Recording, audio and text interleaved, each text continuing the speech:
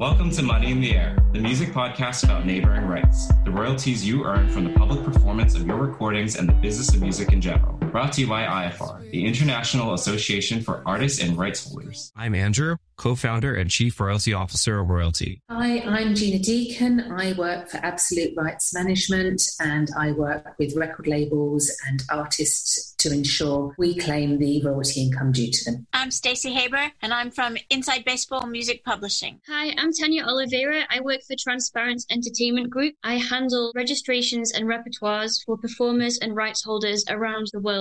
Hi, everybody. Welcome back to Money in the Air, the Neighboring Rights podcast brought to you by IFR. Today, we're going to talk about GVL, which is the CMO in Germany that collects on broadcasts in Germany, and some of the nuances regarding claiming and the point system that's attributed to featured artists, producers, and non-featured artists. Tanya, what can we say about the point system at GVL and why is it important for all three of those categories? GVL uses a point system. The band members receive the most, that's 4 points each. And then you have soloists, that's a category. Ed Sheeran, for example, he would be the soloist. So if you're claiming on behalf of a soloist featured performer, make sure you select soloist in the drop-down option. Do not choose band lineup because your client will get more points. They will get the total, which is 5 points. So the total points that GVL awards is 5. You can do a maximum of 2 roles, and the band members and soloists, in other words, the featured artists, get the most. And then artistic producers get 3 points,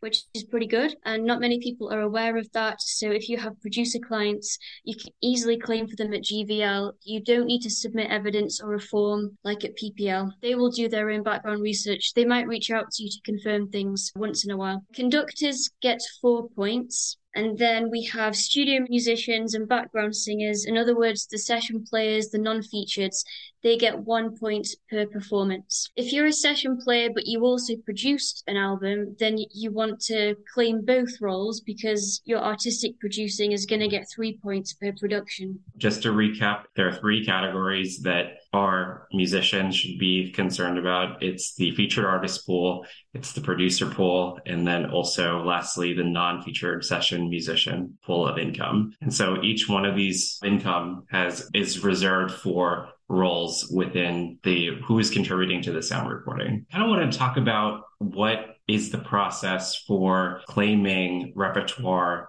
at GVL, because it's a little different than some of the other societies around the world where you can't necessarily claim a recording until airplay income has been matched to that song. So Gina, how would you go about claiming some of the repertoire at GVL? First of all, we love GVL. We love GVL because they pay so well. It's something that you've really got to drill into, focus on, and it's so rewarding. So, yeah, you're right. They do only pay for usage. So you can't, like you could be PPL, just processing your claims, just sit back and wait for the income.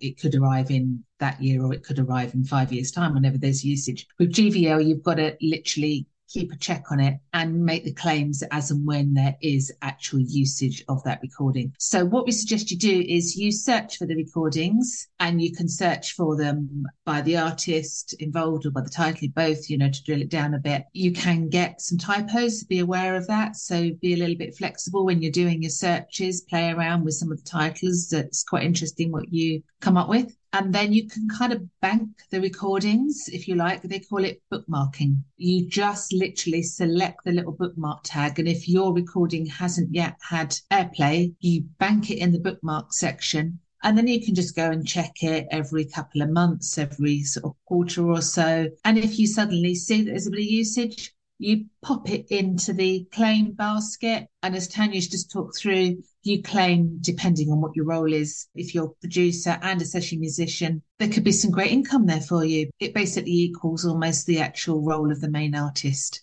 because you've got that role behind you. So don't write yourself off if your role is known only as production.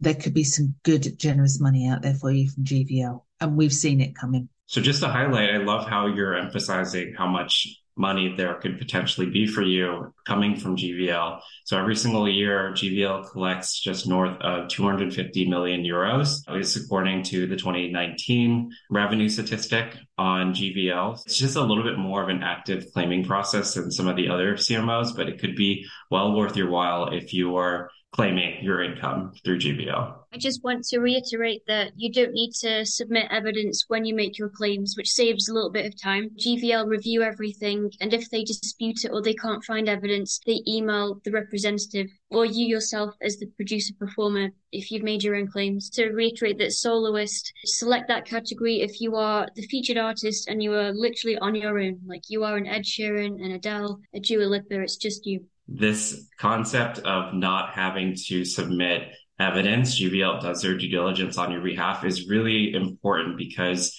at Sound Exchange here in the US, you have to submit, or you have to get the featured artist to submit a LOD to Sound Exchange to allocate a percentage of their royalties to you as a producer. Same thing at PPL, you need to submit an eligible producer form to PPL to receive that royalty. Whereas at GVL, they're doing the research on your behalf, and you can get up to 3 out of the 5 points, which is 60% of the available share of monies, where it's typical that producers are receiving an average of 20%, I would say, on recordings from artist share income. That's significant for specifically producers. Definitely, yeah. As Gina said, they pay very well. So yeah, if you're directly registered at GVL, then it's well worth the time or chatting to your representative. And that's it, checking every year because there will be new usage every year of your repertoire. So it's not just a once in a lifetime, I'm going to sit down for 12 hours and claim, because it's all manual like PPL. You've got to check every year. Thank you for listening. Remember, info@ifr.co.uk if you have any questions or need individual help, and become a member. Join IFR at www.iafar.co.uk. Thanks for listening.